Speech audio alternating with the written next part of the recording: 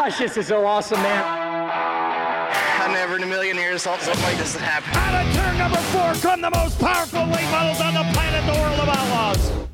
I call Scott my dad, and nothing like the best in the business breathing down your throat your first outlaw win. Yes. Welcome, everybody, to episode number 26 of Stick Signals. My name is Ruben Morales, your host for the official podcast of the World of Outlaws, the Morton Buildings Late Model Series, and Dirt Car Racing. Mick, good to see you again, my friend. How are you? I'm doing well, man. I'm ready to talk about some late models. I haven't got to talk about racing in a few days, just Dirt Vision stuff. Yeah, you've been very busy, and as always, thank you for what you do. You do a lot behind the scenes, so thank you. Mike Warren, it was good to see you again. How are you? Doing well, my friend. You know, got a quick exit out of Minneapolis the day after Cedar Lake, and, you know, with all the weather that I'm sure all you fans were paying attention to, we were glad we got out of there on Saturday. But, you know, a good weekend back home, getting ready. I leave for a trip actually tomorrow, but we'll get into that when you get to the Dirt Vision schedule a little bit later. But, you know, we get a nice week off from the late models for a little bit. It's going to be time to relax before the stretch run. Yeah, for those of you fans that don't, once our interview's done or once we're done chattering, listen to the end. We always have little cool extra things to say when we go to that Dirt Vision schedule. But nonetheless, guys, we're coming off, in my opinion, one of the best 2-week swings in all of motorsports, in dirt late model racing, I should say, the Prairie Dirt Classic and the USA Nationals with a fun midweek show in between there, this year being Outagamie. Just so much fun. I absolutely love these past 2 weeks with the Outlaws. Just Mike, I mean, your Cedar Lake experience, give it to me. What were your thoughts? Well, first of all, the racetrack was awesome. You know, anytime you can get a 3/8 mile racetrack that just, you know, good racing, top to bottom. I mean, both features were really exciting that we had this week. And you can't ask for much more. You know, the like you said, the green chili burritos were awesome. The food in general was awesome. Ruben's popcorn was awesome. As we, you know, he bought a thing of popcorn. We came over and ate it all. We had a lot of fun with that. It's, you know, I enjoyed it. You know, this whole trip was fun, and, you know, Cedar Lake was great. Outagamie. I'm going to do that for the next 10 years probably. But that was a great race too, and we just had a really good week of racing in Wisconsin. Is it pronounced Outagamie? Yeah, it was. Is that the official local pronunciation? Yep. So I officially asked Rick, and I was like, Rick, I really don't want to mess this up because, you know, the locals are passionate about, you know, their names and stuff. And he told me Outagamie. So I heard Chris Steppen say Outagamie, but he's from Wisconsin, but I'm going with Outagamie. I found out that there's a town in like Kansas called Miami, but it's Miami. So yeah. Local pronunciations are always fun. Yes. Wait, just go to Vermont. 10 times worse. Trust me on that one. Well, like back in Arizona, it's literally called Prescott, but they say Prescott. So I'm like, well, that's because they probably didn't want to be like Dallas quarterback. On to the next thing. It's getting to be football season, so, you know, I'll start throwing in little shots here and there. But, you know, we got to start with Outagamie, though, before we get to Cedar Lake. And really, we were treated to 3 really good Morton Buildings features last week. But this one, all you could put together in 40 laps. You could imagine we had storylines going crazy. The first 13 laps of the race, it looked like it was going to be one of the most boring races of the year, for a good reason, because Ryan Gustin was just so fast. Then all of a sudden he has a little trouble within traffic in turn 3 on lap 13, goes around, and he was in the wall. I had to double take 3 times because I didn't realize that was him up there when the caution came out. Yeah, it's just such a heartbreaker because obviously we talk about how he almost won at Circle City Raceway. He's been running so good, coming so close to that first feature win, and then leading and dominating the way, and then with that lap car incident spun. I could not believe it, guys. Like, Mike, I couldn't remember, but you could probably correct me on this. Was there something else happening on the racetrack when that caution came out? Like, because I think I was distracted with like debris or another car or something. Well, no. The problem was Ryan was so far ahead that the battle between Overton, Cade, and Shepard was almost 3 wide coming off too. Right. So we were all watching that. Why wouldn't we be? We look up and I go, oh, it looks like the 19R's in the wall. What just happened? Yeah, I mean, that is absolutely unfortunate for Gustin. Like, Gustin had such a good night. He went out there and qualified well, obviously got in the redraw, and Gustin just, oh my God, it was so sad to see him go from the rear. But I think the most impressive part, though, was going from the rear and coming back to 4th for Gustin. Yeah, that was pretty badass. It was, and it kind of, I don't want to say it took away from Cade's win. Let's just get Gustin out of the way here for a second. He restarted at the tail of the field, drove his way back up. He was 9th on the last caution, which I think came out with about 12 to go. I'm not looking at it off the top of my head. I'm thinking about this off the top of my head, guys. And then I think with one more caution, he would have been a factor to try to win the race. But he got to 4th, and he just couldn't get by Madden for the longest time. But he ends up settling and for a top 5 finish. Good run for him, but he wasn't happy after the race, and I don't blame him. I mean, he knew that was his best shot so far. But the reason I want to push Gustin away from that and get through with that is the battle between Cade, Overton, and Brandon was fun to watch too. Cade throwing sliders on both of them to get by him, and for Cade's second win of the season. Yeah, that was a pretty good run, and it was obviously good to see Cade because after that run at Jackson, losing the wheel, that was Heartbreak City. And it's funny because that night I was getting pit reporting notes, that evening I should say, and I talked to Cade, and I went over there and I was like, Cade, like, talk to me about your team. He's like, man, we suck right now. Like, I don't know. I'm just a good modified guy. I'm not really, good in late models. And I'm like, okay, don't say that. Like, you're amazing. You know what I mean? Like, it's not easy to get an outlaw win. Like, don't be down on yourself. You're a badass. And I told him that. He's like, well, I appreciate it, but I don't know. And then he goes out and wins that. Like, you talk about a team that needed motivation. They were one of them. And it was so happy to see that. And then he goes, which we're going to talk about in a little bit, Cedar Lake, and earns the pole in a big night of passing points. We'll talk about that right now. But I mean, it was amazing to see Cade do that. And he really deserved that one. We talked to Cade I talked to Cade at the PDC, and you could just tell he was down on himself. He was standing like leaned up against the spoiler, and he was just kind of standing there with that look on your face. And I've seen it in 100 drivers' faces before. Like, why am I here? Yeah. And you hate to see that in a guy who he's proven himself, and yeah, he's struggled, man. And so much of it is just luck. And so much of this racing game is just luck. And he's had some shitty luck this year. But to get that win and to give him a little boost of confidence I was really happy. Yeah, I mean, let's not forget. I mean, that bad luck is that wheel coming off, and then him getting sick out of nowhere and can't compete. Like, I mean, for God's sakes, he's won the Firecracker. Like, he has proven he belongs with the Outlaws. He belongs in the late model world, and he's good. And things just have to start clicking his way. And I had a conversation with him, and I told him, like, Cade, look at where you live. You live in Louisiana. Like, you know how much super late model racing is down there? Not very many. You know how much experience you have on these tracks that the Outlaws are running, and how much more experience these other guys have. That's a talk I had with Gustin, and too. He's like, you know what? Half of it is experience on the racetrack. We know we belong here, but it's just experience on these tracks. And Cade, if they keep going, they're going to be a powerhouse and a force to be reckoned with here in a couple seasons. I think that goes without saying, and we'll get to his runs in Cedar Lake in just a minute. But it was a good win for him, a much needed win for him. To see him smiling, see Donnie and them guys smiling, also that's what it's all about is the excitement in Victory Lane. And you couldn't ask for much more. But in that event, Shepherd gets another podium, which he just seems to keep racking them up left and right.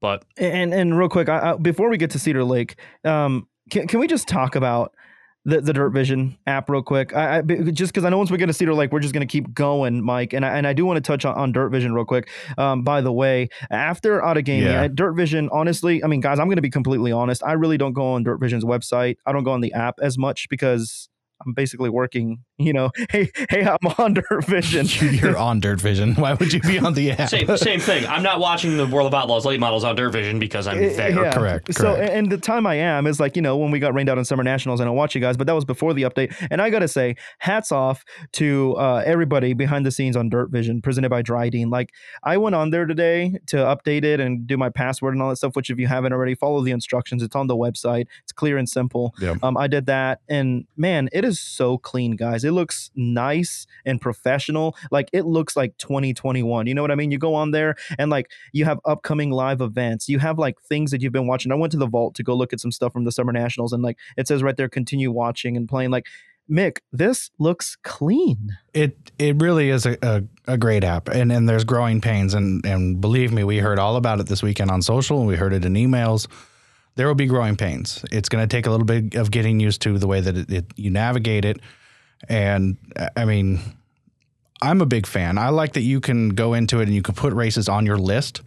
Yes. And so you can add a series or a track or a particular race to your list. So then you can just go to your list and watch them when they're live, or you can watch them as vault videos. But to be completely honest, obviously the transition didn't go as smoothly as we had hoped. And to speak to that a little bit, part of getting this new app was migrating to a new platform. And when you migrate to a new platform, you cannot transfer passwords. That's a security issue, right? Like we don't want to take a database of passwords and pass it to somebody else. We need you as the user to go back in and reset your password. That's all that is. And a lot of people just miss that step. So if you haven't done it yet, what you need to do is update your app, go in and reset your password. You can use the same password you've always been using. You don't need to change it. Make sure that you sign in with the email address that's on your account too. We've had that issue a lot too. People get confused as to what email they're using. And then the final thing is, if you purchased Dirt Vision through an app, whether that be the Play Store, the App Store, or Roku, something like that, you sometimes have to actually go in and restore your purchase with them. We have no control over that. When you purchase an app through an app store, they're the purchase point. They're the ones that process your payment. We get our check from them. So all of those interactions and transactions need to go through the app provider. And that's a really important step that, we send out an email ahead of time. Maybe it wasn't clear enough. People seem to miss some of the points. And I'm going to speak to the other elephant in the room, and that's the pay-per-view issue at Cedar Lake. That is nothing new. Cedar Lake has been a pay-per-view for years. It's not been in a subscription since I've been here. For us to broadcast races from tracks, we have to work with track owners, and we have individual agreements with track owners, and Cedar Lake has elected to not allow us or permit us to put that race into a subscription package. And that just is what it is. And we've been transparent about that from the beginning. I'm one of the guys that writes a lot of the marketing material. That's always an asterisk point in there that Cedar Lake USA Nationals are not included in monthly or platinum Fast Pass. The Knoxville Nationals are only included in the platinum Fast Pass. It is what it is. And we're doing the best we can. We get a lot of flack on social. People, accusing us of being greedy or trying to trick you into taking your money. Nobody in this building wants to trick you out of your money. Exactly. We're so happy to bring fans this platinum package last winter to be able to give fans, it's a big savings. $299 is a big savings to get a full year racing. Unfortunately, that $299 does not include Cedar Lake. That is what it is. And I'm going to be completely honest, Nick. I have a few comments to say on here, and obviously I'm not mad at the race fans. You know what I mean? We appreciate this, but first of all, when you purchase a Fast Pass, it clearly says events that aren't included, and it clearly says right there in fine print, USA Nationals is not included in a Fast Pass. Second of all, I don't know how much it was for a pit pass this past weekend, but I'm pretty sure you would have spent well over $100 just for a pit pass. If you don't live there, you still would have to pay for gas or diesel. You would have to pay for hotels. You would have to pay for food. So for $65, or whatever it was this past weekend, it is completely worth it. There is so much hard work that goes behind the scenes that people don't even understand. And I know I'm preaching to the choir here, but for those of you listening to this podcast, you don't even understand. There is a lot of hard work. And I'm not saying, feel sorry for me, feel bad for me. No, I'm not saying that. It's just there's a lot of hard work that goes behind the scenes, not just me. There's guys like Cade, Brendan, Hank, you, Mick, Christina. There's so many people behind the scenes that are working hard. And man, for $60 for a weekend, for one of the best weekends, that's nothing. I mean, it's not us being greedy. It's just, yes, it was already commitments and obligations with Cedar Lake Speedway. And I'm just going to say this, before Dirt Vision had it, I'm going to say it, Dirt on Dirt. They had a yearly deal. You still had to pay for pay-per-view back then, no matter who had it. So it's just continued on. But nonetheless, staying on the positive side, Dirt Vision, how I said, I got to give them a lot of credit. I really don't do much behind it other than just Pit Report, but I went to their website and the app, and it looks clean. And Mick, I know it's available on other platforms as well. I know Apple's coming, Apple TV and all that. So Dirt Vision is really growing, and I'm telling you, this website and the app looks so clean. I absolutely love it. That was a big part of the transition, was to allow us to put apps on things like Apple TV and Samsung. Apple TV is out. Samsung TV, I believe, is the last app that we're waiting on. There seems to be some issues with Samsung Smart TV's browsers. We have a note in with Samsung. They haven't really responded to it. So our recommendation right now is if you have AirPlay to your TV or Chromecast, or get a Roku, which are cheap, like Roku and Chromecast are about $30. But yeah, man, everybody here in this building puts their heart and soul into this, and nobody is trying to trick anybody. Nobody is trying to squeeze the last dime out of you. From a track's perspective, you just said, it's more expensive to go to the track than to get it on Dirt Vision. So we have to be cognizant of that, and track owners and promoters are cognizant of that. And we have to find that balance where we're not taking butts out of seats and we're still getting people to the racetrack. Our job as Dirt Vision, in my mind, is to bring you the 364 other nights of the year of racing, so that the night that it's in town, you can go see it live and get that smell and get that feel and have that experience, and then be able to keep up with the series for the rest of the year. And that's what our job is at Dirt Vision. That's what our mission is at Dirt Vision. and we can just kind of leave it at that. Yeah, if I was a fan and I followed the Outlaws or Summer Nationals and I knew a race was going to be close, I would definitely go to the race because you can't ever beat the smell of race fuel. Yeah, obviously the racetrack food, just sitting in the grandstand getting covered in dirt. There's just something about it, like just the experience, feeling the rush and the power of the cars when they're on the track. Like there's just something about it, and yeah, I mean that's the thing. And other thing I wanted to mention too, I don't know if this was a thing before or not, but you go on the app now or on the website, and I did it. I already customized my app. You get alerted and it adds to your like Apple Calendar and stuff like that. Like that is pretty cool. Like you go in the main website and on the app, you have like continue watching if you're watching stuff from the vault. Then you have your list. It's called My List. And like it has the stuff that you like bookmarked and like it will notify you now when it goes live, which I think is super, super cool. And I'm glad Dirt Vision did that. So there you go. Go to the Summer Nash. Go to Dirt Vision right now if you're listening to this episode. This Friday, Highland Speedway. Put your ringers on. And this Saturday, Dirt Car Summer Nationals is back. Put your ringer on so you don't miss it. I think that's really cool. Mick, I think you guys back at the office and obviously have done a phenomenal job. And I think this Dirt Vision website and app is going in an amazing direction. Yeah, the push notifications are a cool feature. Like we can push a notification to tell you that there's a rain delay. We can tell you if an event's canceled. We can tell you when something's going live. Sometimes in this dirt racing world, man, sometimes we start early because we're trying to get it in before the weather. So leaving the push notifications on will let you know that information ahead of time and keep you up to date. Now, speaking of races that we tried to start early, let's move on to Cedar Lake. First, we got to go through Thursday's program, though, and we were treated to one of the best finishes of the year. And, you heard him at the beginning of the broadcast when he won his event last year. Yep. But Ashton Winger, and let me tell you, the best celebration in Victory Lane I've ever seen. The steering wheel drop, seeing it live, was awesome for the first time. I love the steering wheel drop. It shouldn't have been as close as he was. He will be the first to tell you he made a mistake in those last 5 laps, and Younghans got a great run on the final lap. Yeah, he did. But it was a great finish. I posted the picture on Facebook today for everybody to see just how close it was when they crossed the line. It was unbelievable. He's lucky, too, because I was just about to redo the intro. And then he went and won an outlaw race, so he gets to stay in for a little bit longer. Yeah, that is absolutely cool to see Winger. I just don't know what it is. Him and Cedar Lake equal a great combination. Like he is just so good there. And you got to give credit to Chase Younghans. How about a guy, Mick? We did the interview with him.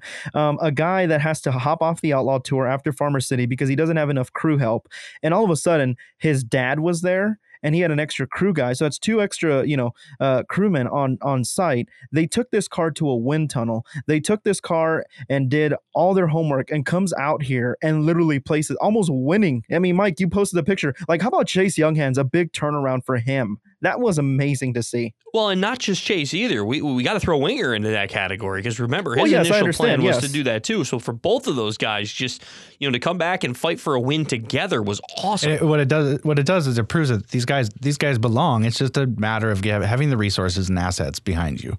That's such a huge part of motorsports. I mean, I've worked at little Xfinity teams that we're using old brake pads and old knockoff like Hendrick passed me down brake calipers, and that has an effect. But these guys belong, is what I'm getting at. They've proven themselves to belong, and I'm kind of fascinated that Youngins took his car to a wind tunnel. I want to know more about that. Yeah, I mean, maybe we could get him on here again at some point. But yeah, he told me all about it. They literally did their whole homework, and it was amazing to see him run that good. And obviously Ashton as well. But like, Mike, I'm not trying to, give little less credit to Ashton than Chase, but I'm just saying, like, we haven't seen Chase in a while, and for Chase just to come back and be that good was amazing. But Ashton, like, I've been with him all summer. Like, he has 4 Summer National wins. He's really been turning things around. Like, I expected Ashton to be good this weekend. But yeah, it was good to see. Congratulations to Ashton. That was amazing. The steering wheel drop. I'm glad we got to see that. And we'll talk about how he did at the USA Nationals. But yeah, Chase Younghans 2nd. Brandon Shepard, another good podium. 3rd. Jimmy Owens 4th. Nick Hoffman, guys. Nick Hoffman, hello. Finished 5th. That's one guy we haven't talked about. Like, Nick Hoffman is absolutely amazing right now. Like, he had only 3 nights going into this night. That was Davenport and then the 2 nights at Falls, and his best finish was 8th when he went 15th, 8th at Davenport, and all of a sudden goes to a track that he's never even been for, never even raced in the state of Wisconsin. They went to Mason City to test and get the car to feel like his modified, and I told him, rate it from 1 to 10, 10 being the comfiest. He's like, it feels like about a 7 right now. I'm like, wow. And he goes out there and finishes 5th, first night out at Cedar Lake. That is amazing. It is. And, I have a feeling, we're going to see him again before the year is over on the tour. That's for sure. I believe the next appearance will be at Davenport unless he does show up at one of these Pennsylvania events coming up. But he's not expected to at this time. But I'll tell you what, he might be a force to be reckoned with there when we get to it. But we'll talk about Davenport a little bit further down the road. We'll move on to Friday now. So if you're not familiar with the way Cedar Lake's USA Nationals format works, double heat, no qualifying, double heat races for passing points. And from a guy who does not like passing points, this was definitely very interesting. But the guy who does like passing points is Cade Dillard. And I talked to him after the race. He's familiar with this because he ran with USMTS. We're doing great with initials these days. But he was, really good. And it was a great eight-lap battle. Him and Winger for a little bit in that one to get him the pole for that event. But, I think... when it's all said and done, the best driver out of the weekend, and I'm sure we'll get to Saturday now, Jonathan Davenport probably was the best overall because he would, and probably everybody's probably looking at the results and being like, well, why wasn't he in the top 8 on Friday? If he didn't get hit with a chunk of mud in his first heat race, he was already up to 3rd. It knocked him out. Is that what I heard? They hit him in the head. Yeah, hit him in the head. So I remember watching him. He was coming off a turn 2, and he was pointing towards the infield. I'm like, oh, this ain't good. And then all of a sudden, he just fell off the pace, and he came down to the bottom of 3 and 4 and spun and came to a stop. And Hannah went over there, and he was knocked out for a little bit. He was like, whoa, like a big cloud of clay just hit him and knocked him out for a little bit. But thankfully, he was okay. But yeah, Superman would have been absolutely amazing in those passing points if it wasn't for that. What do they make that dirt out of up there at Cedar Lake? Is that kryptonite? Wow. That is smooth. That is smoother than cream cheese on a bagel right there. That's enough out of you. That is enough out of you. Wow. Steering wheel drop. Mic drop, please. That is pretty good. Moving on. Well, we get to Saturday night's race. Cade Dillard starts on the pole. Winger beats him on the first lap, and then before you knew it, Kyle Bronson decided to use the outside, and he was just gone.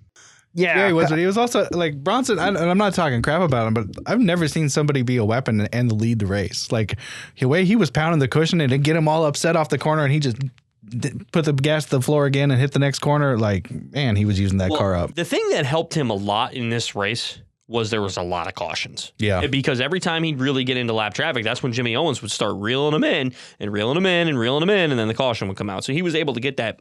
I know it's a more of an asphalt term, but you get what I'm saying when I say clean air, nobody in front of him. And he, was able to keep that going. But I think the toughest thing, Kyle Bronson has never been a guy to just, relax. No. That is one thing we can say about Kyle. He'll be the first one to tell you that. I had this conversation with Kyle and he agreed with me. You go back to 2018 with the Dirt Car Summer Nationals at Tri-City Speedway. It was the wild finish between him and Tyler Erb. And Kyle said, I was not aggressive enough. He said, I have to start being more aggressive. Ever since that day, I've paid attention to Kyle's racing, and he has been more aggressive, and he's been winning more. I mean, he just won 53,000 in Nebraska. He's been doing very well this year. I mean, he's been really running good with us at times. We've seen him with the World of Outlaws. I've been noticing that, and I told Kyle, I was like, you know what? Yeah, that's true. He's just been more aggressive, and he's really going for it, and it's paying dividends. I did take notes here, guys. While I was pit reporting the infield. You talk about Mick, him, being up front and kind of just sending it. He upset the car in 4. That cushion was absolutely like. There was a lot of moisture on the track, and Cedar Lake Speedway still watered it. There was moisture upon moisture upon moisture. Like, this place was hooked. I'm telling you. And that cushion was treacherous. With 33 to go, Bronson upset the car, lost his right rear quarter panel. With 29 to go, did the exact same thing, and then the caution came out. But yeah, Kyle absolutely was the show.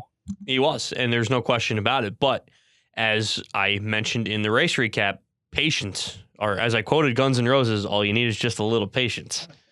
And that was the case in this one. You saw JD save his stuff up a little bit. Brandon Overton said he was lucky to finish second. He had no business finishing second in that race, but you know what he did? He stayed out of trouble. Yep. That's the same thing. And Chris Madden was going to be on his way to that. I think Chris Madden actually would have won that race if it was all said and done, if he didn't have any trouble. I really do. And he was saving it for the end because he really didn't even crack the top 5 until 30 laps to go. Let's talk about the guy that started. What was it? He won the. Yes, I have it right here. He won the LCQ. He didn't win 2 of the last. He didn't win either of the last chance showdowns. He won the last chance qualifier. The last chance qualifier, and came through the field up 19 positions, 23rd to 4th. Jason Fager. I'm sorry, but Dirt Car Summer National, boys, I'm telling you. I mean, Fager, Winger, come on. That was a heck of a run for Jason Fager. Fager had a great run, and, they call him the high side hustler, but he can go in any spot on the racetrack, he told me afterward, and I'll tell you, it was good to see him run well because he can run with national competition. And remember, you've always said this, Ruben, the Illinois Bad Boys, you never can count them out of anything. And he was good again. And then 5th place, talk about battling back. Brandon Sheppard, okay, you look at the results, you're like, oh, okay, Brandon Sheppard finished 5th. No, Brandon Sheppard had a tire problem with about 40 laps to go and drove it back up to 5th. It was a good run for Shep. Yeah, Sheppard obviously had to rebound. It was kind of like deja vu. And not to mention, Sheppard, I have it on my note right here. The caution came out. It was the second to last caution. Right rear with 26 laps to go. With 26 to go, Sheppard still managed to come back and finish 5th. Now, people may say, okay, Ruben, calm down. There was like 10 cars left in the racetrack. Okay, at that point, there was probably 15 cars left in the racetrack. So to still come up in top 5, and I'm going to say it, yes, there may have been, 10 cars that finished the race or 15 cars that finished the race, but they were quality damn cars. Like, these guys are no slouches. Like, just to get around one of them is a win with those cars that were left on the track. So Sheppard, good top 5 for him. A great top 5. Now, I just want to remind everybody that only Thursday night's race counted as a full point event for the World of Outlaws. Saturdays was show-up points only. So Ryan Gustin, Boom Briggs did not end up due to trouble, did not end up racing on Saturday. They had trouble in their heat races. Ryan's down to 1 motor. Heading into now the Orange County Fair Speedway coming up on Thursday, August 19th, Brandon Sheppard enjoys a 102-point advantage over Chris Madden. I'm Chris Madden. You got to go. Oh, yeah, definitely. And that's actually one thing I wanted to touch on the points. Real quick, I'll get into the points here, I promise. But one thing I do want to touch on, with Boom leaving, he wrecked the car really bad. He won his heat race that Friday. Holy cow. And then Mother Nature sends a monsoon. I had to text him that and give him a little bit of a joking manner because he's not very good at Cedar Lake, but he did very well. Congrats to Boom. But then unfortunately got involved in a wreck on Friday. And then Gustin. In the heat races, in the feature, somebody thought he was going to lead all 30 laps and it didn't happen. But yeah, I know. I would really love to see Boom picked do him good to win. There. You talk about the challenges. Let's talk about this because it was a weird weekend. It was fun, but weird because obviously it rained on Thursday night. Then obviously Friday night there was rain as well. Gustin could not. That's a team that don't quit, and I always say that. And I'm going to say that I'm defending them here because they had to change an engine, guys, and they couldn't because rain came. The pit where they were parked, it was just way too muddy, and it was just bad. And with the conditions, they could not change an engine while it was raining, and they tried the next day and just couldn't. So instead, they ended up loading up and getting the show up points. But nonetheless, yes, let's look at the points. Brandon Sheppard now gained 14 points. It was an 88-point lead over Madden, and now has a 14-point lead over Madden. So Sheppard remains the point leader by 102 points over Chris Madden, who's still second. Tyler Bruning, third. Nothing changed in the top 3. This is where it changed. Dennis Erb Jr. went from 5th to 4th in the points now. Ricky Weiss went down 1. He is now 5th. Kay Dillard went up 1 spot. He is up 6th. And now Ryan Gustin is down to 7th.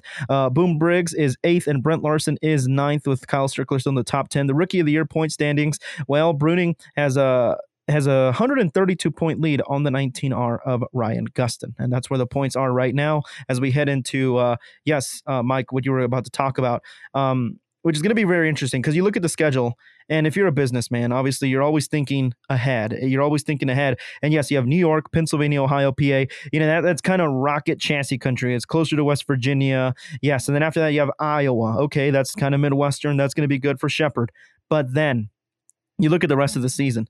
We have untaken care of business at the Rock Gold Memorial, Gaffney. Then you have Livonia, Bulls Gap in Tennessee. You have Louisiana, South Carolina, and Cherokee again, 411, and then the World Finals. Guess what? All those are the South. You know who's good in the South? Chris Madden. Like, we are in store for a dynamite points battle heading into Charlotte. I want to say that's 100% correct, but I also want to play devil's advocate here. Who won all 3 races at Davenport last year? None other than a Brandon Sheppard. Yeah. But that's what I'm saying. I'm saying after that. But the point I'm going to make is if Chris doesn't start chipping away before that, it might be too little too late by the time we get to Cherokee. Okay. I mean, I agree with that. I do agree with that. But we know how good Chris has been out of his region. I think Chris has a point to prove here. If he's going to be an outlaw champion this year, he needs to start winning out of his region more. Yes, he did it at Port Royal. Remember, the last time we were in Pennsylvania, he won both races in Port Royal. Like, come on, let's be real. We're going back to PA. Yes, different tracks, but we're going back. And then, sorry, I forgot the last swing. I was on Summer Nationals. Yes, Mike, you're right. Yes, I'm sorry. Did Lernerville that's not right. happen? You're right. My bad. Did Brandon Overton? You are disrespecting Brandon Overton's win at Lernerville, my friend. That's right. So for those of you listening to this episode, we use a platform where we can see each other on camera, and Mike just gave me like the dumbest look ever. I forgot about Lernerville, and I forgot about the other swing, State Line, and all that other stuff. Well, we only ran one race there, so that's I can forgive you for that. Okay, one. so the second to last time we were in PA, let's remember Chris Madden won, and then he won Mississippi Thunder, so he can win out of his region. I think Madden has to prove a point and go out there and win at least once or twice in these next upcoming races between here and Davenport, and I think he has a perfect shot of winning this. You almost said dynamite shot. You I did could see you almost say teeing up dynamite. for it. It was hilarious. I did. I agree. I'm not saying that it's over by any stretch of imagination. I don't want anybody thinking I think that. But Chris has got to go. Yeah, at this he point. needs Yes, to pick it up. There's not. I agree. It may seem like there's a lot left, but I believe we're down to 17 races, and 10 of them are in the next 21 days. Yeah. It's about to get real, and obviously you just look at the schedule too, though. Like, you go to Davenport, we talk about the drivers of Illinois, we talk about the drivers of Iowa. Like, there's going to be some tough competition there. I'm pretty sure there'll be some Missouri boys that check in for that too. And you go to South Carolina, and you go to Georgia, and you go to Tennessee. Like, there's a lot of good cars in that region too. And World Finals, that could be anybody, because you know, all the big dogs come there. Like, it's going to be intense. And again, you can stay updated with all news, notes, stories here on Stick Signals, the official podcast of the World of Outlaws, Morton Buildings Late Model Series, and Dirt Car Racing. Guys, I'm just excited. I was just so happy to be back with the Outlaws. It was really good to be back, and what a fun 2 weeks. You're going back on the Hell Tour for the last few races, right? Yes. So this Friday we're at Highland. Saturday we're at Peevely, and then we go to Michigan, and then we're done. So I missed it. Unfortunately, I missed this New York, PA/Ohio swing, and then I'll be back with Davenport for the rest of the year. Okay, I'm calling it a PA swing because, all right, Middletown, where Orange County is not that far from Pennsylvania. Sharon, which is in Hartford, Ohio, is not that far from the Pennsylvania border. It just happens to be that it's not actually in the Keystone State, which, by the way, for the record, for those of you scoring at home, a Keystone is not a horse. I thought it was a beer. Well, it is, but one of our friends on this podcast, not named Mick and Mike, thought it was a horse. Really? Listen, there was a conversation we had at Port Royal, and I don't know why. It's because, so That's my why he college, remembers Port Royal so well. New Mexico State, our mascot is Pistol Pete, and he rides on a horse, and the horse is named Keystone. I just thought the horse was a Keystone, so I thought Keystone was a horse, but that was just me, my bad. It's still I messed funny. that one up. Still funny. Still funny. It's still It funny. is still funny. Yeah, I thought Keystone was a horse. I still don't know what a Keystone is, but yes. But no, it's gonna be an interesting swing where a lot can happen. Keep an eye on the regional guys for this one. We always have a tough guys like Max Blair. I know will be at 2 of the events. There's a couple of ULMS races in there as well. I expect to see Scrub. I expect we're going to see, when we go to Erie's, we're going to see and Sharon. It's going to be a big contingent. I wouldn't be shocked if we see Norris and a couple of those guys as well. Just so you know, Ruben, because I feel like everyone should know this. A keystone is that when you have an archway made out of rock, a keystone is the sort of triangle-shaped rock at the top that holds it all together. Goes back to Roman architecture. I did look it up. I do remember reading about that actually. Now, yeah. So yeah, thanks, Mick. Wow, It's very important. it is very If important. you're going to be a Freemason someday, especially, you need to know about the keystones. I'll see that happen.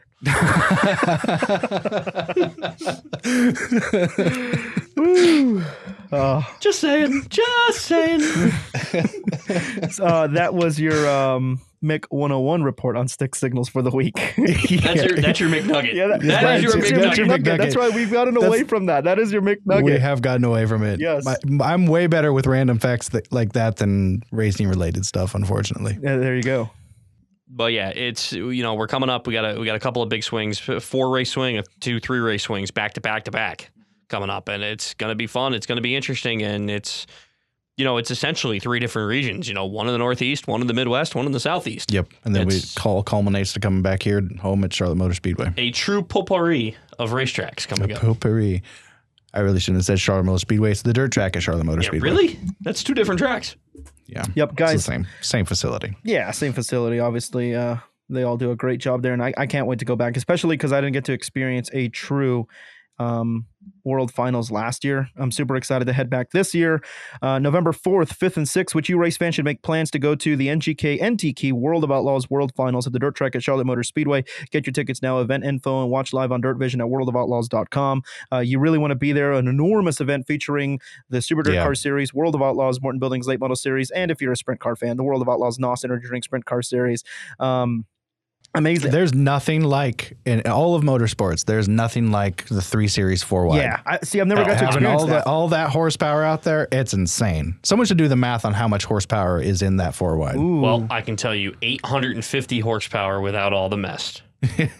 That's how I know it's 850 in each big block. And so I had a true conversation. Oh, who was it? It was I was talking. So last week I was part of the golf outing at Fairbury, and I was with Roger from Dyer's Top Rods, Roger Friedman. I was trying to remember his last name, and he builds engines for a couple guys because I've announced his engine name quite a few. And I asked him, give me the true horsepower for super late models, because Rick will say 800, 850.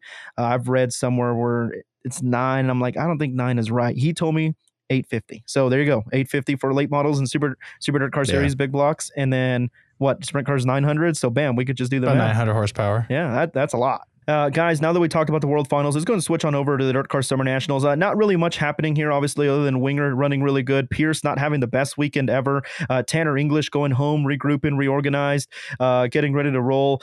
Pierce gets ready to head to Highland. This Friday has a 186-point lead over Tanner English. Like, something just out of the blue is going to have to happen for Tanner to win this championship. Like, Bobby just, he just really has this one wrapped up. And if he continues to run that good, it's going to be good. Obviously, Tanner did not want to lose Lake Cumberland because that's close to home. He already had 2 wins there this season going into there. So, unfortunately, Tanner going to head into Highland and Peebly. I want to Ashton Winger. speak to that, though. You know, Tanner came into the season going for that championship, going for the Dirt Car National Points Championship. And we've seen a lot of people join that tour saying they're going to do that, and very few of them finish it. And with only a few races left, I mean, it's fair to say that he's going to finish that. So just finishing the Hell Tour in and of itself, your first time out, is an accomplishment. And you know, I completely agree, Mick. You brought up an excellent point. The Hell Tour is not easy, and a lot of people say, Ruben, it's 68 days this year, it's easy. Okay, but like the first 5 weeks were back to back to back to back to back. Like, that was absolutely tough. And yes, there was some rainouts in week 2, week 4, whatever, but it's still pretty damn grueling and demanding when you have to travel up and down the road, switch time zones, go to different tracks, and adapt. So hats off to Tanner. And what are those guys doing on the off weekends? They're running with the World of Outlaws, or they're running somewhere else. So it's not like they're actually taking time off. The series does. So the series does. Even our officials don't take the time off. On the off weekend, they go score and go announce at different races. So like, whatever. There's no time off. The Hell Tour is the Hell Tour. That is what it is. Yeah, it's funny that you say the officials.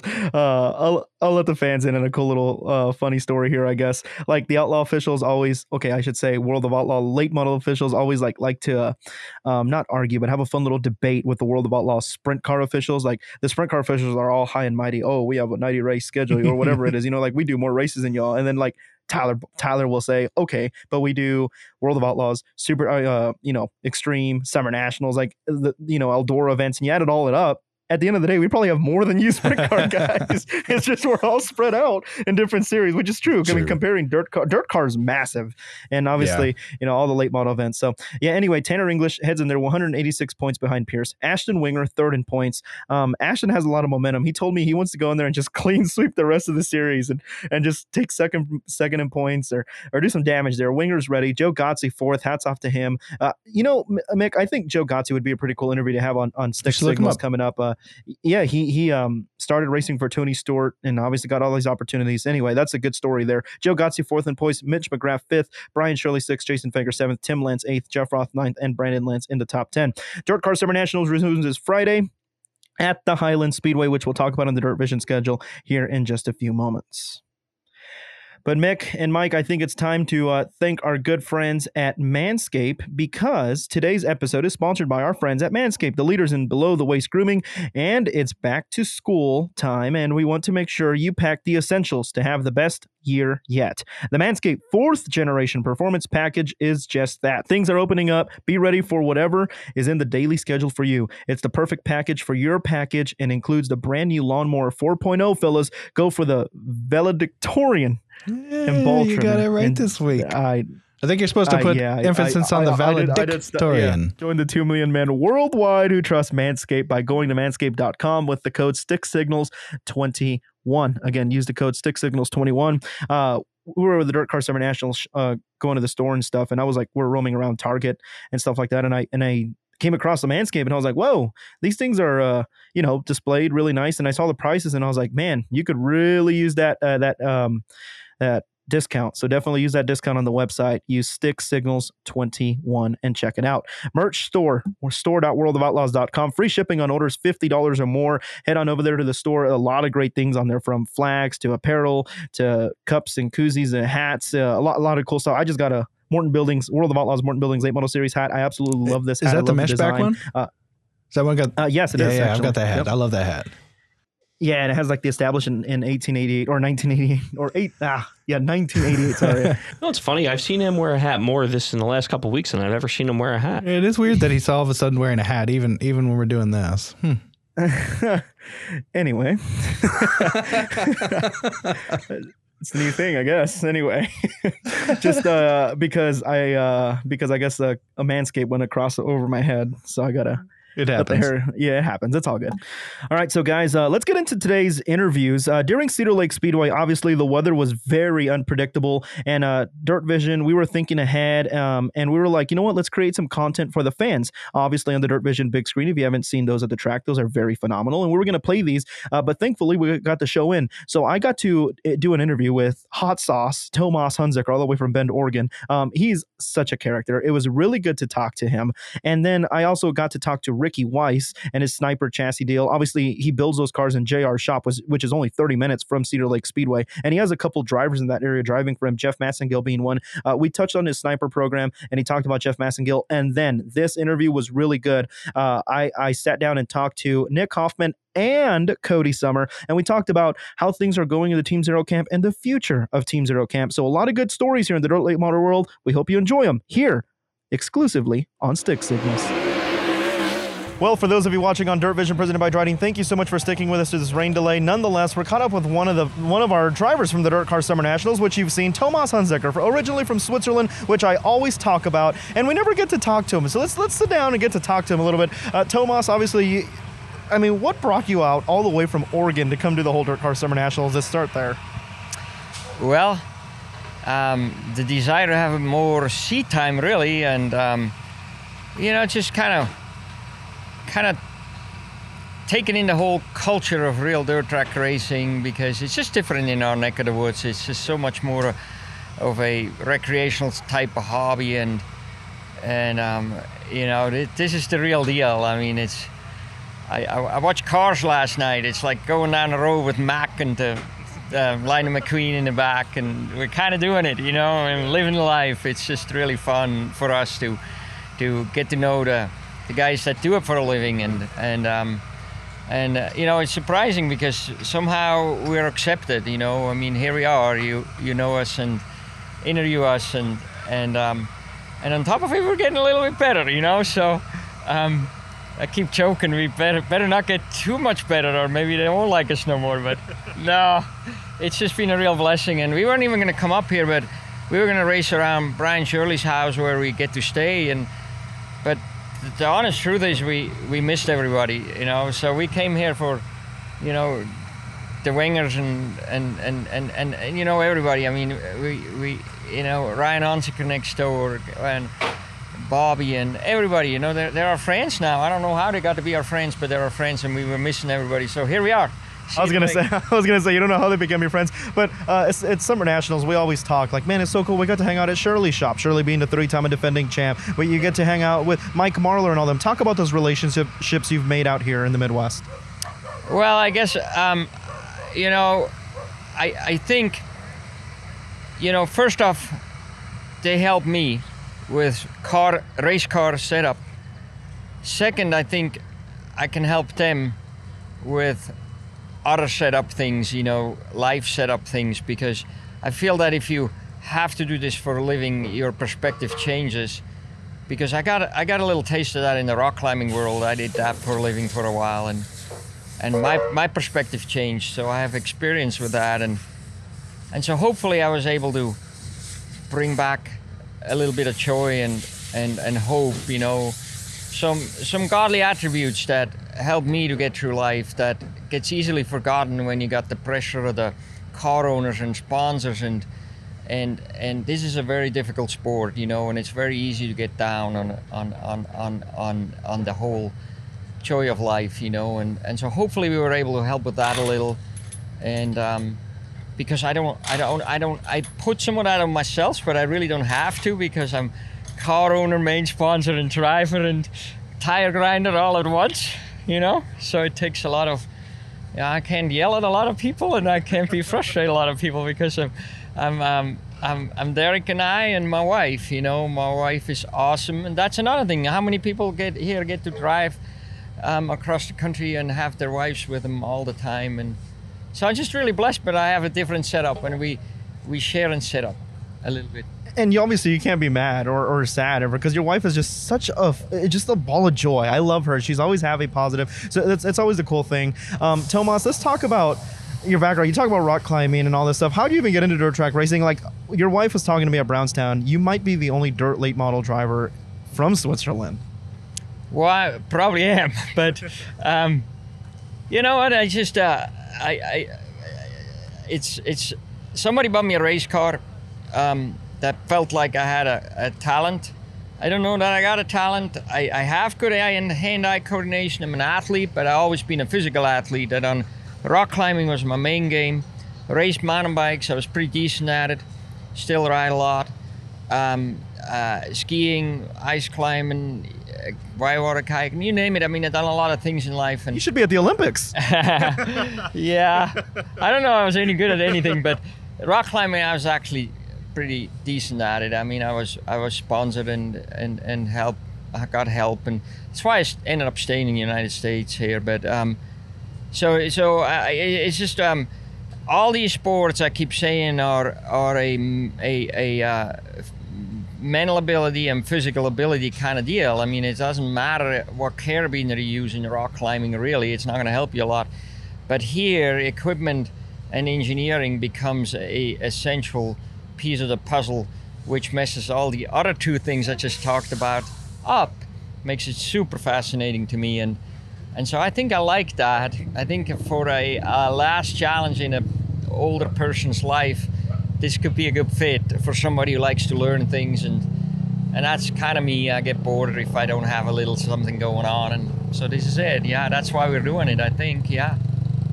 I mean, you talk about a driver with a whole different mentality. He's positive, he's driven, he's just so happy about life. And they're happy to be out here, all the way from Bend, Oregon. They made the 32-hour drive from Bend, Oregon to Brownstown, Indiana. They've been the full Dirt Car Summer Nationals, coming off his best finish with the Dirt Car Summer Nationals. 8th, am I correct? Yes, 8th at the Richmond Raceway. And man, he's just getting better. Which, by the way, the night before at Clarksville, you said your best finish ever. So he's coming off his back-to-back best finishes with the Dirt Car Summer Nationals, out here having fun with the Outlaws. And we can't wait to see you again with the Summer Nationals Friday. Yes, you made the show. Yes, how about that, Tomas? Yeah, that's a big deal for us to make a World of Outlaw show. So we it's hard to understand for people that that's a big deal, but for us, big deal. I feel really blessed. We were very thankful for that. Yeah. That's awesome. Well, if you ever get to meet him, please do so. Come down here, visit Tomas, take a picture with him in the car, get an autograph. Nonetheless, that is a driver from Bend, Oregon, originally from Switzerland, Tomas Hunziker. Oh, one more question, by the way. Rick calls you the Alpine Assassin, but you're clearly Hot Sauce Tomas. What are your thoughts on this here? Did you like the Alpine Assassin? Do you want to keep that? No, it's Hot Sauce. We got to keep Hot Sauce here. What are your thoughts? No, we need to go Alpine Assassin because Rick is the man. I mean, first off, shout out to Rick. We wouldn't be as healthy in this pits if it wasn't for Rick. Awesome guy. And he came up with it. I think we need to go with it. I like Alpine. I'm not sure what I'm assassinating, but it just sounds so so mean. I mean, shoot, I like it. So maybe we have 2 names or something. We sleep on that, but I like Alpine Assessment. Don't tell Rick what to do. He's doing it so good. So that's kind of the bottom line, yeah. There you have it. If you ever get to meet him, Tomas Unzicker. Well, at the beginning of the year of Volusia, obviously we broke one of the big storylines this season where Ricky Weiss making his own chassis, Sniper chassis, and let's talk to Ricky about it. Ricky, obviously JR shop only 30 minutes from here, obviously, where you guys build all your stuff. It's really been a growing thing. I was getting pit reporting notes, and I noticed Jeff Massengill has a Sniper chassis. He told me it was 6th night on it, learning. Talk about the growth of the Sniper chassis deal. Yeah, there's always just, such a big learning curve, just trying to get a real good baseline, and as soon as we think we got it, we try something else, and sometimes it gets better, sometimes it gets worse. But we're definitely filling the notebook, and every time we get out there, I feel like we're making gains, and hopefully we can contend for a win soon. So how many drivers do you have out there with Snipers that are helping you out? I know Jeff Massengill talked very highly about you in this program.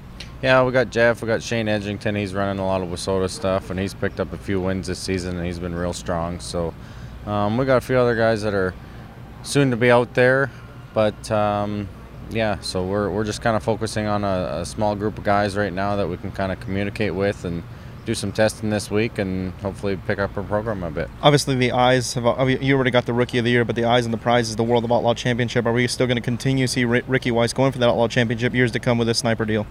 Yeah, I mean, we talked about always wanting a car in the national hunt, that you learn a lot and you get a lot of feedback, and running so much, night in, night out, it's a good thing, but it plays a toll on your team and everybody. But we just want to get some more testing in, and if we can run strong, then you never know. Hopefully we can win one of these championships. It really seems like you've turned things around from the beginning of the season to now. It kind of feels like Ricky Weiss is the Ricky Weiss we've seen the past couple years. What's been the biggest challenge, and what's been your guys' turning point here this season?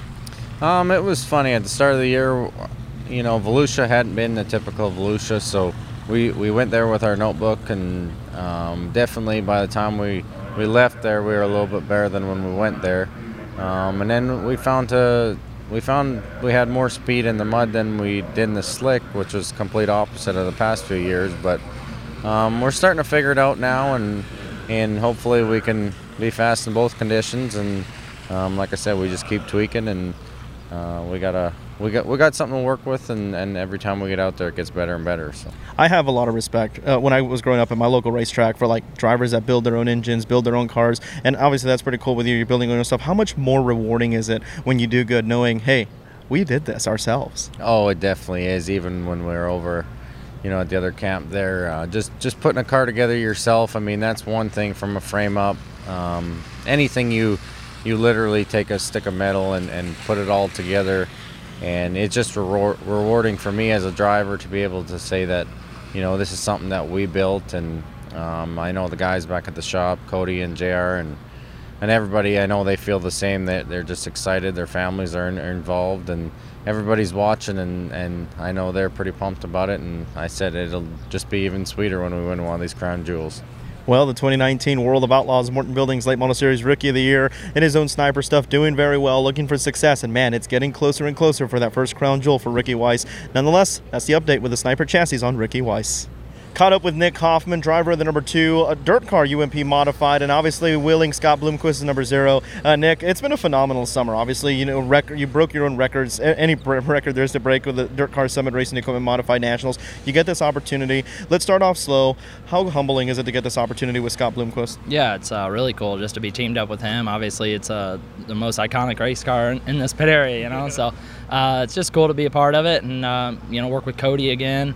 I've done a lot with him throughout my career. He did a lot for me when I was 15 or 16 years old, so kind of teamed back up with him. And then first time actually working side by side with Scott. I've worked with him a little bit, the couple times I've drove a Bloomquist car, and he's just super good dude, and really easy for me to work with. I kind of think the same way he does, and I feel like our driving style is very similar, so it kind of goes hand in hand. That's one thing I did want to talk about, the driving styles. How similar are your guys' driving styles between you and Scott Bloomquist? Yeah, so we talk about a lot of stuff, especially like driving up and down the road, talk about races and stuff like that, and I like the brake pedal a lot, and I kind of brought that up to him. He's like, don't think that I don't either. So, and you watch a lot of videos of Scott driving, you always see the sparks coming off the brakes because he's on the brakes a lot. But yeah, so we drive a lot, similar momentum, try and just make speed through the middle of the corner and out in the middle of the racetrack. You never see that guy, beating the wall down or anything like that, and I try not to either. So that was part of the deal. Running this thing is he don't want somebody in it that's going to tear the deck out of it every night, and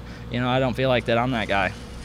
Davenport was your first night with this car. You got literally the text message. How long before you raced Davenport? It was like, what, 24 hours the night before? Yeah, so it went really fast there. I woke up that morning at Richmond. We raced Richmond, Kentucky. Cody had texted me about 4 in the morning, tried FaceTiming me, and I was asleep. And so, yeah, I got that text, and then would you be interested in driving the Zero? And, we've talked about it before, about doing some stuff, maybe run the backup car or something, and this time was actually pretty serious. So got that call. We raced Richmond that night. Was planning on racing the next day at Lake Cumberland, but I was going to call it off either way and drive up to Illinois where they were at. And so the next morning I made it to where they were at in Illinois.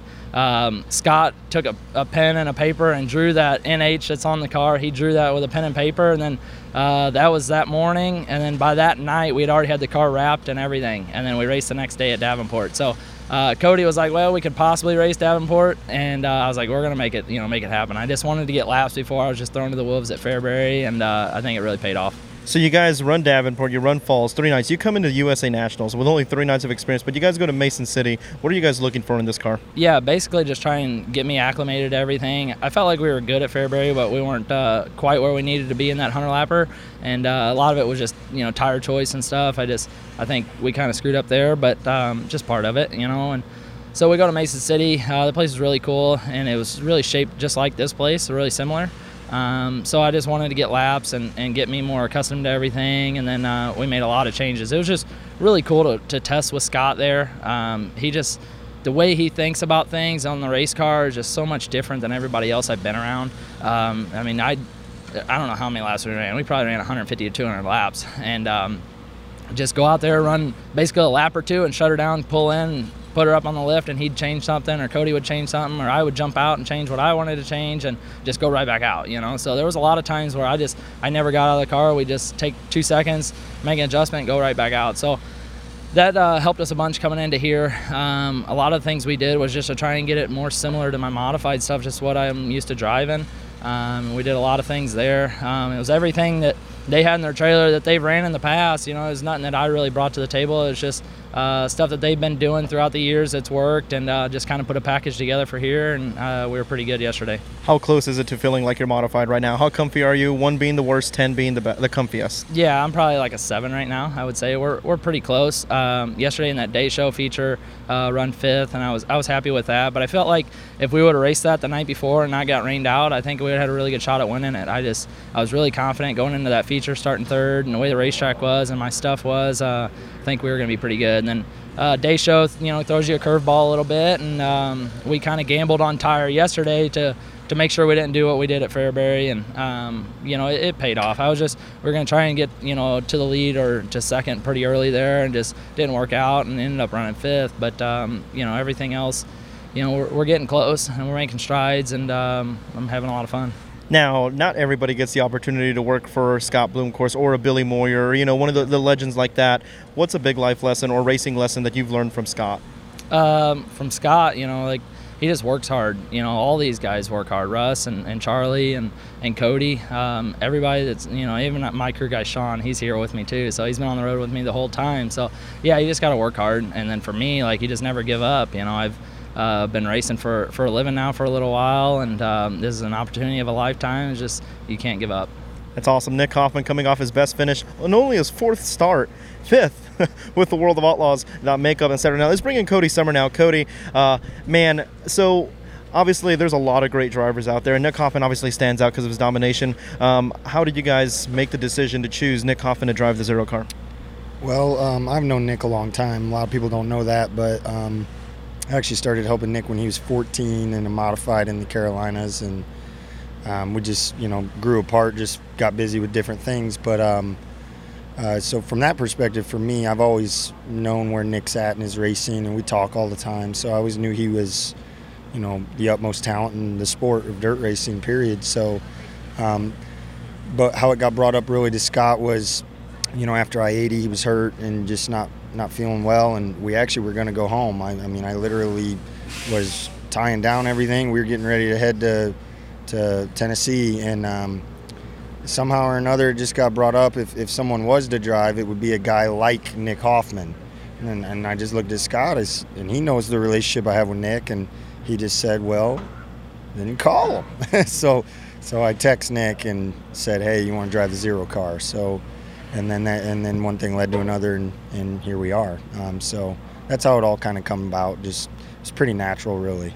And obviously, there's more behind the scenes than just work. You guys seem to be clicking very well. Talk about the team chemistry with Nick. It seems like you guys have been having a lot of fun. But when it comes down to get business done, you guys get business done as well. Yeah, and Scott even said it the other day, a happy environment, that's when success is going to happen. So, again, me and Nick, we've got a lot of stories over the years of fun, but we also have a lot of stories of success. And, to bring a winning, Nick knows how to win.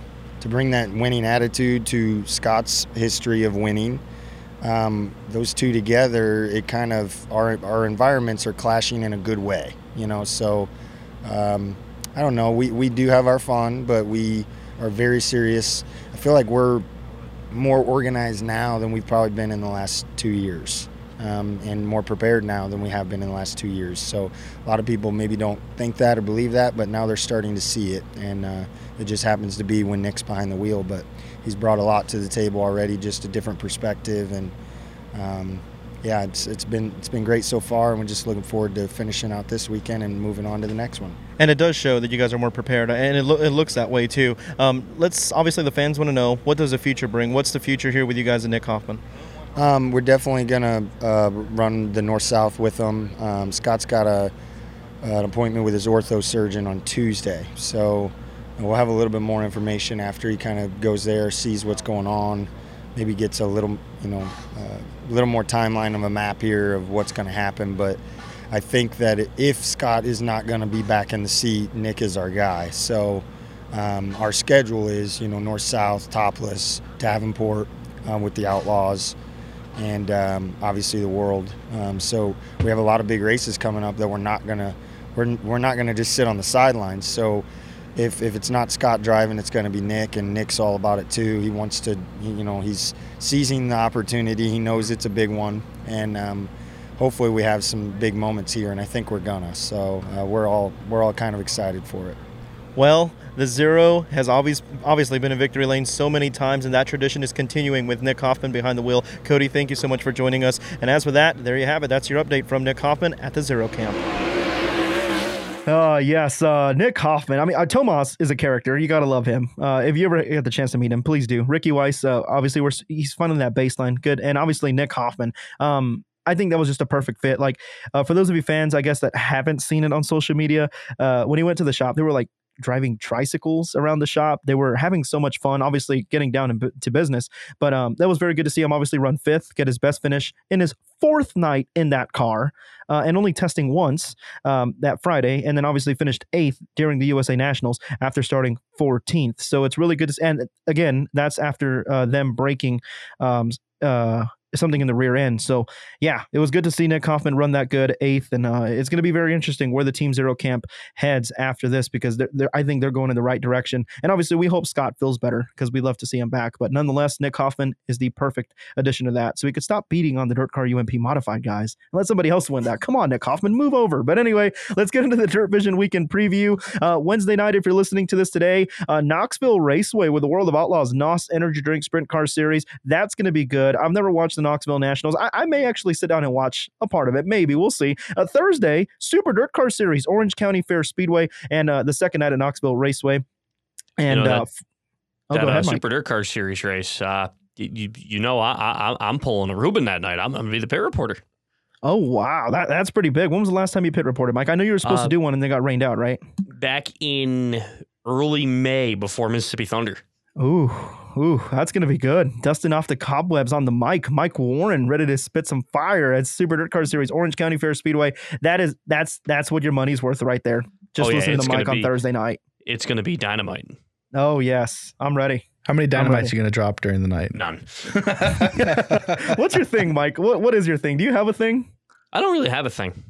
No. Oh, well, my thing's a shower of 602 crate power when we do sportsman races, but Ooh, That's pretty okay. good. That is pretty good. Pretty I like good. that. The rhyme.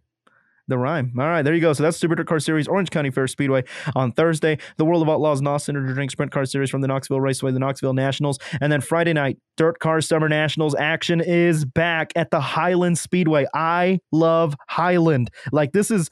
I think it's a 1/5 mile, if I'm not mistaken, but it is a little bull ring. And obviously, this is Mike Harrison's home track, so Harrison's going to come gun blazing with a modified. Then Shannon Babb, all these guys. It's going to be good. Highland Speedway going down Friday night on Dirt Vision, plus the World of Outlaws NOS Energy Drink Sprint Car Series from the Knoxville Raceway. Saturday, we're back again, back-to-back nights, Dirt Car Summer Nationals at the Federated Auto Parts Raceway at I-55 in Peevely, Missouri. I love Federated Auto Parts Raceway at I-55. I've been saying this for a long time. I'm calling it right now. Darren Klein will be a contender for the win Saturday night. I think we see a new winner, Darren Klein. And then the World of Outlaws NOS Energy Drink Sprint Car Series are back Saturday night at Knoxville for the finale of the Knoxville Nationals. Sunday, weekly racing from the Jacksonville Speedway, Jacksonville, Illinois, that is. That place is amazing. And then Tuesday, you have Millbridge Speedway and Brewerton Speedway as well. So that's what's happening on Dirt Vision presented by Dryden. Race fans, we thank you all so much for joining us here on another great episode of Stick Signals. We hope to see you next weekend as we get ready for Race Week with the World of Outlaws, Morton Buildings Late Model Series again. But nonetheless, Summer Nationals is back. We hope to see you there. If not, watch it all live on Dirt Vision presented by Dryden. On behalf of Mike, Mick, myself, thanks for listening and have a great week, everybody.